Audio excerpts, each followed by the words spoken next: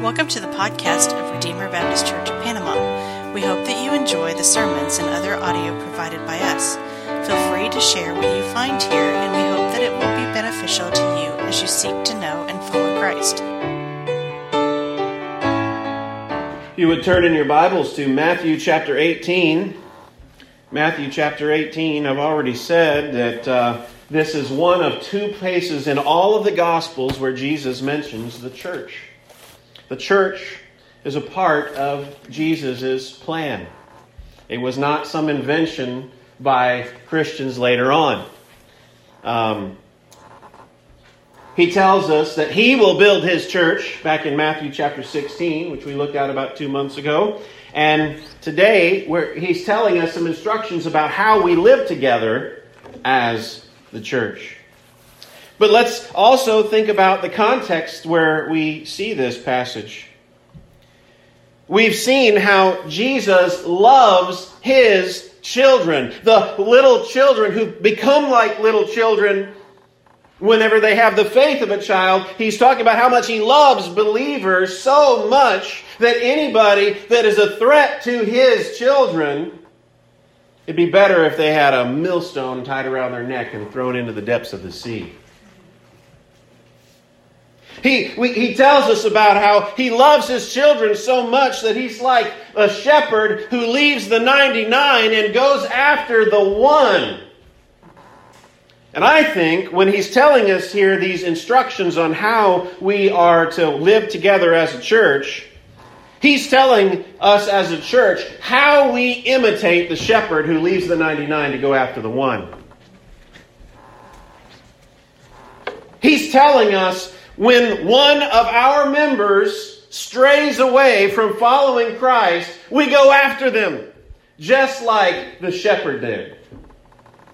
He's telling us to not just ignore it and let them walk away and never come back. No, when one of our members strays away from following Jesus, we go after them. That is the most loving thing to do. Amen. It is not just let them go. So, let's look at our text. If your brother sins against you, go and tell him his fault between you and him alone. If he listens to you, you've gained your brother. But if he does not listen, take one or two others along with you, that every charge may be established by the evidence of 2 or 3 witnesses. If he refuses to listen to them, tell it to the church. And if he refuses to listen even to the church, let him be to you as a Gentile and a tax collector. Truly I say to you, whatever you bind on earth shall be bound in heaven, and whatever you loose on earth shall be loosed in heaven. Again, I say to you, if two of you agree on earth about anything they ask, it will be done for them by my Father in heaven. For where 2 or 3 are gathered in my name, there I am among them. Let's pray. Father, we thank you, Lord, that you are here among us as we gather in your name. And Father, we thank you that you have called us to be here. Lord, we ask you that you give us ears to hear and eyes to see. We pray that you would help us to accept your word and not resist it. We love you. We love your word. In Jesus' name, amen.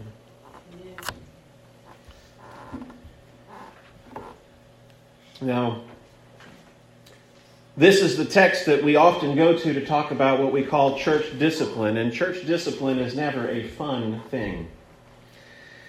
But church discipline doesn't start with this necessarily. Church discipline is a broad thing. What do I mean by church discipline? Well, as we read in the confession, and also as we look at our church covenant, we have a responsibility to hold one another accountable.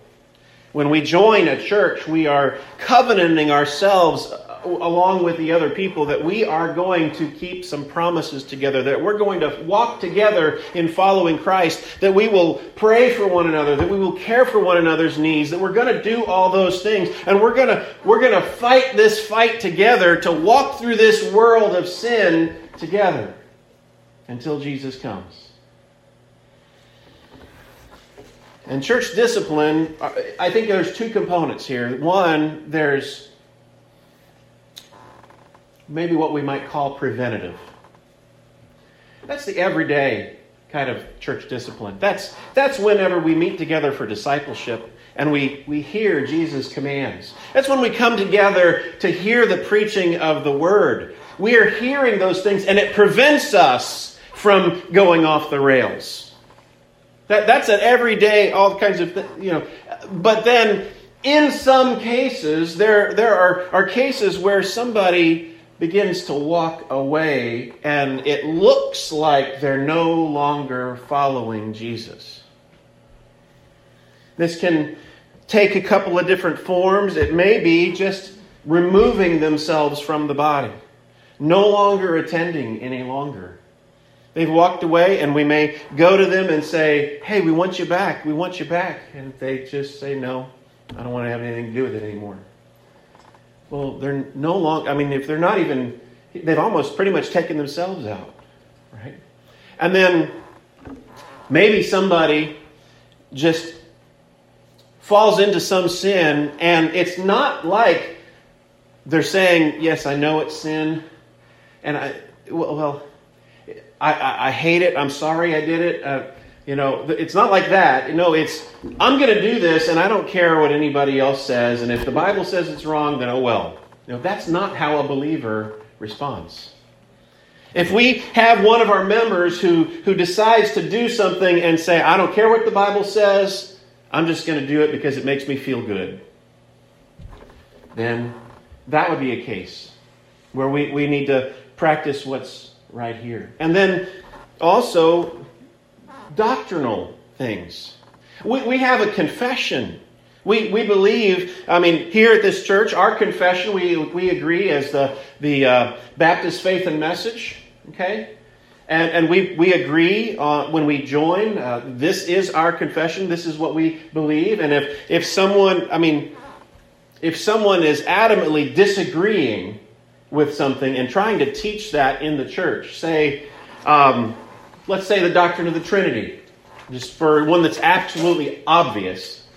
Our confession, we believe in the Trinity, that God is one God in three persons, Father, Son, and Holy Spirit. But if someone were to join and then start teaching or advocating the view that Jesus isn't really God, that's not Christian. And we need to go to them and tell them, because if they're persisting in that, then that's a doctrinal error that will lead to hell. That's not what Christians believe. And so we go to them and we confront them about this. So here's Jesus' instructions on how we do this. If your brother sins against you, he's saying a believer, someone who professes to be a believer, sins against you. Now, it might be a personal sin where someone offends you in some way, but it might be that we see someone that's a member of the church that's just doing some kind of sin that seems to be unrepentant. Then we go to them and tell him his fault between you and him alone.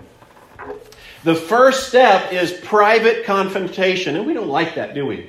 We don't like private confrontation. It hurts. Some of us we avoid any kind of conflict. But here's the alternative. If it's not private confrontation, then what we end up doing is gossiping. Someone may come to the pastor and say, did you know this person over here is doing that? And the response I should give is, well, I'm sorry, have you talked to them about that?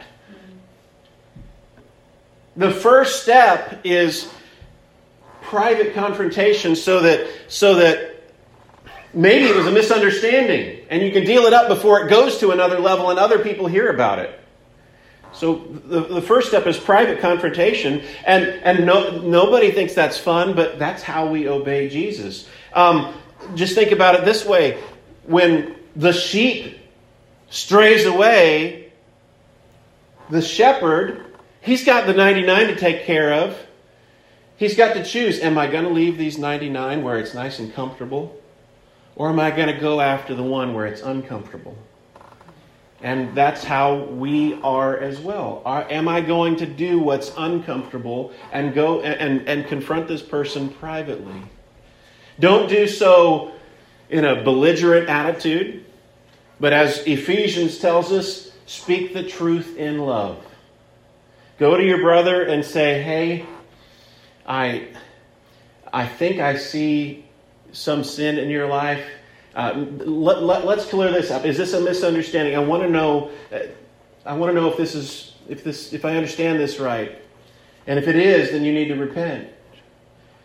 If that person continues to reject any kind of repentance, then it escalates. Jesus says, but if he does not listen, take one or two others along with you, that every charge may be established by the evidence of 2 or 3 witnesses. Here, Jesus is pointing out the principle that Ron read from Deuteronomy chapter 19. Here, in the court system of the Old Testament, no charge could be made by just one person. But there had to be at least 2 or 3 witnesses. Otherwise, it was possible it could be some kind of false allegation.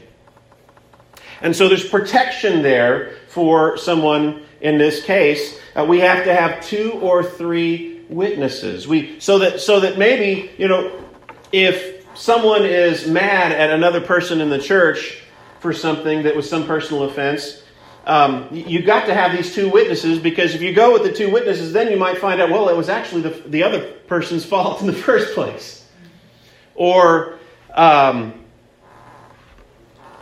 it protects against it just being someone just mad at another person and trying to take it out as an accusation. There has to be 2 or 3 witnesses. Just as in the Old Testament there was a process for due process, just as we have in our own law, there has to be due process before someone can be convicted. We have a due process that Jesus lays out here in Matthew 18. And then verse 17. If he refuses to listen to them, tell it to the church. That is the court.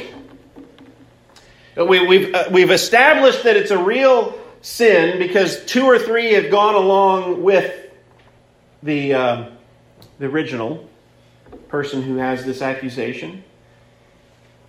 And I don't want to say accusation. They're going for the purpose of trying to confront this person in their sin out of love, because we don't want to see them wander away from following Jesus. It's told to the church not so that everybody can know their business, not so that we can spread bad news, but it's told to the church because Jesus has given authority to the church. And as a church, when we allow people to be members of our church, we are saying publicly, we believe this person is a Christian and they're going to heaven with us. And when we have somebody on our membership roll who is living in some kind of unrepentant sin which they refuse to give up, whether it be doctrinally, whether it be some kind of blatant moral sin, whether it be sexual, whether it be any other kind of, being dishonest in their business, any kind of thing that is blatant moral error, and refusing to give it up. Refusing to give it up, saying, I don't care what the Bible says, I'm going to keep this. Then the loving thing is to bring it before the church so that we can say, I'm sorry, brother. I'm sorry, sister. But the way you're living, we don't think we can in good conscience continue to tell you and tell everybody else that we think you're a Christian.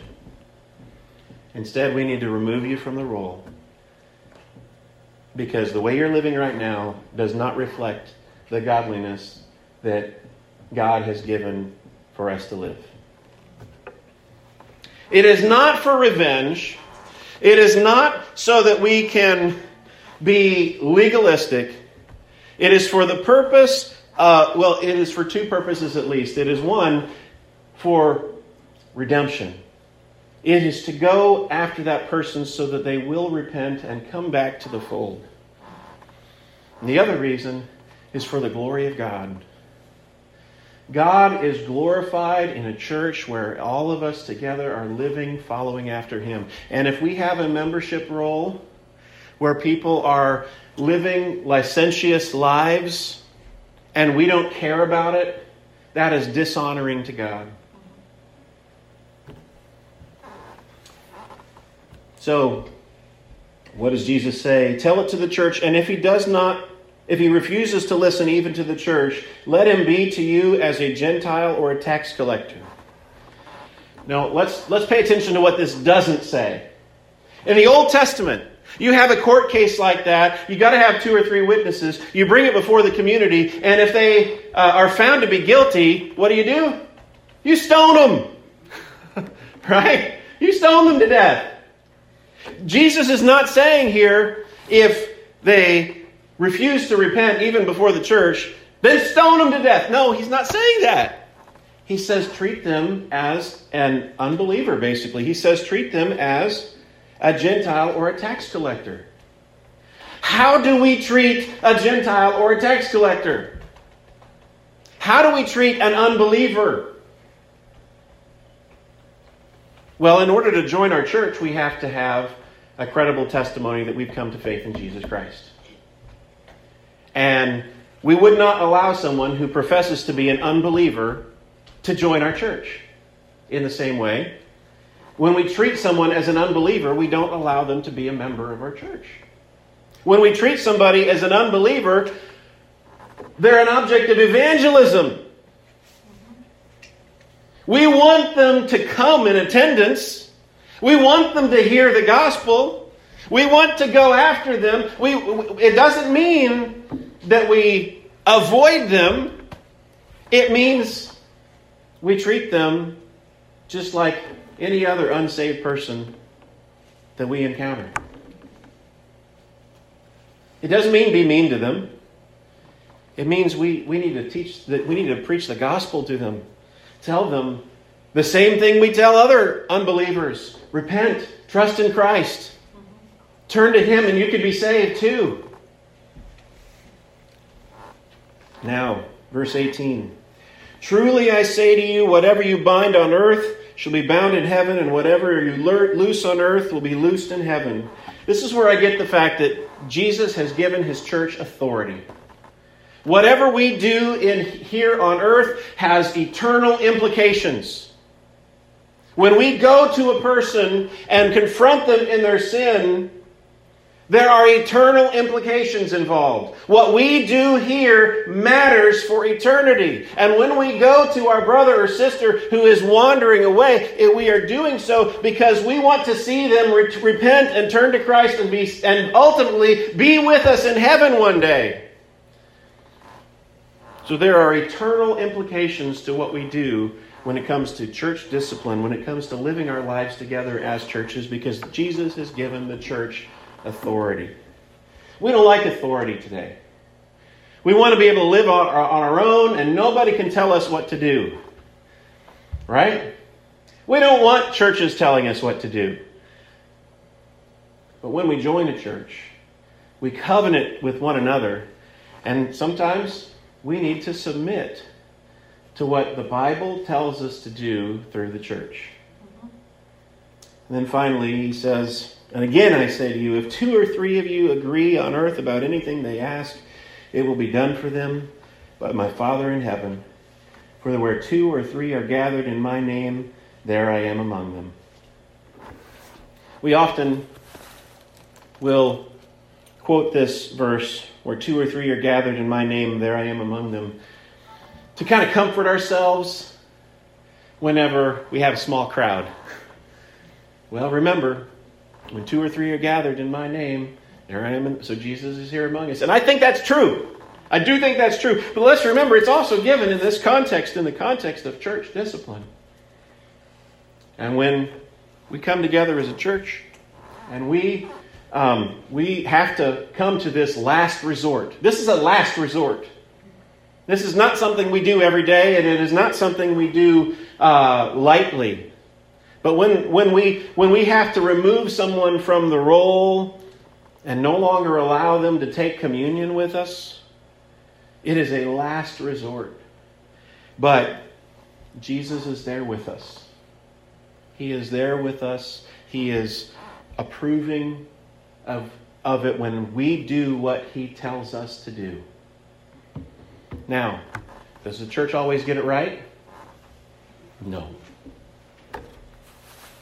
And I've seen cases where it didn't go well, where the church got it wrong. And maybe it was revealed years later that it was wrong. The fact that sometimes we're wrong doesn't mean we get a pass and we don't need to obey Jesus. When it's a clear case. That's why there has to be 2 or 3 witnesses. That's why there needs to be some kind of due process. We have to be absolutely certain, to the best of our ability, that this is the case. And most cases, I think, it'll be clear. Because the person won't repent. They'll be obviously doing something that everyone can see. A case where I've seen that it has worked well. When I was in seminary, we were members of a church that practiced this once while we were there.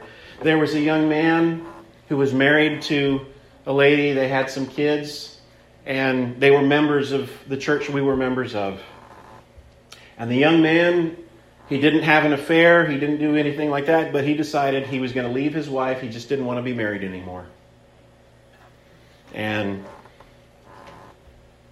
I don't know what the first step was. Maybe it was the wife coming and pleading with him that he turn. But then she came to the church and asked for a couple of people to go with her from the church. They wrote letters to the man, certified letters, who he refused, and they were sent back. He would not listen. He would not listen. And finally, it had to be brought before the church. This was a clear-cut case. If someone walks away from what Jesus says for us to do, won't listen to the church, doesn't care what the Bible says, he's just going to do his own thing no matter what, it's a clear-cut case. Was that church, when they practiced church discipline and removed him from their membership, were they being mean to that person? No. They were trying to identify what you're doing is not what a believer does. Turn from it. Turn from it and come back to us. So these are somber words. We don't take this lightly, but it is our duty as Christians, as a church, to hold one another accountable. A membership in a church is not just like a country club. We don't just pay our dues, but we hold one another accountable. And we love one another, we care for one another, and we call one another out sometimes.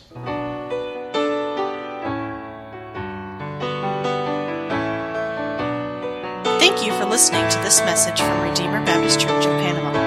For more information, please visit us at RedeemerBaptistPanama.com, or you can like us on Facebook.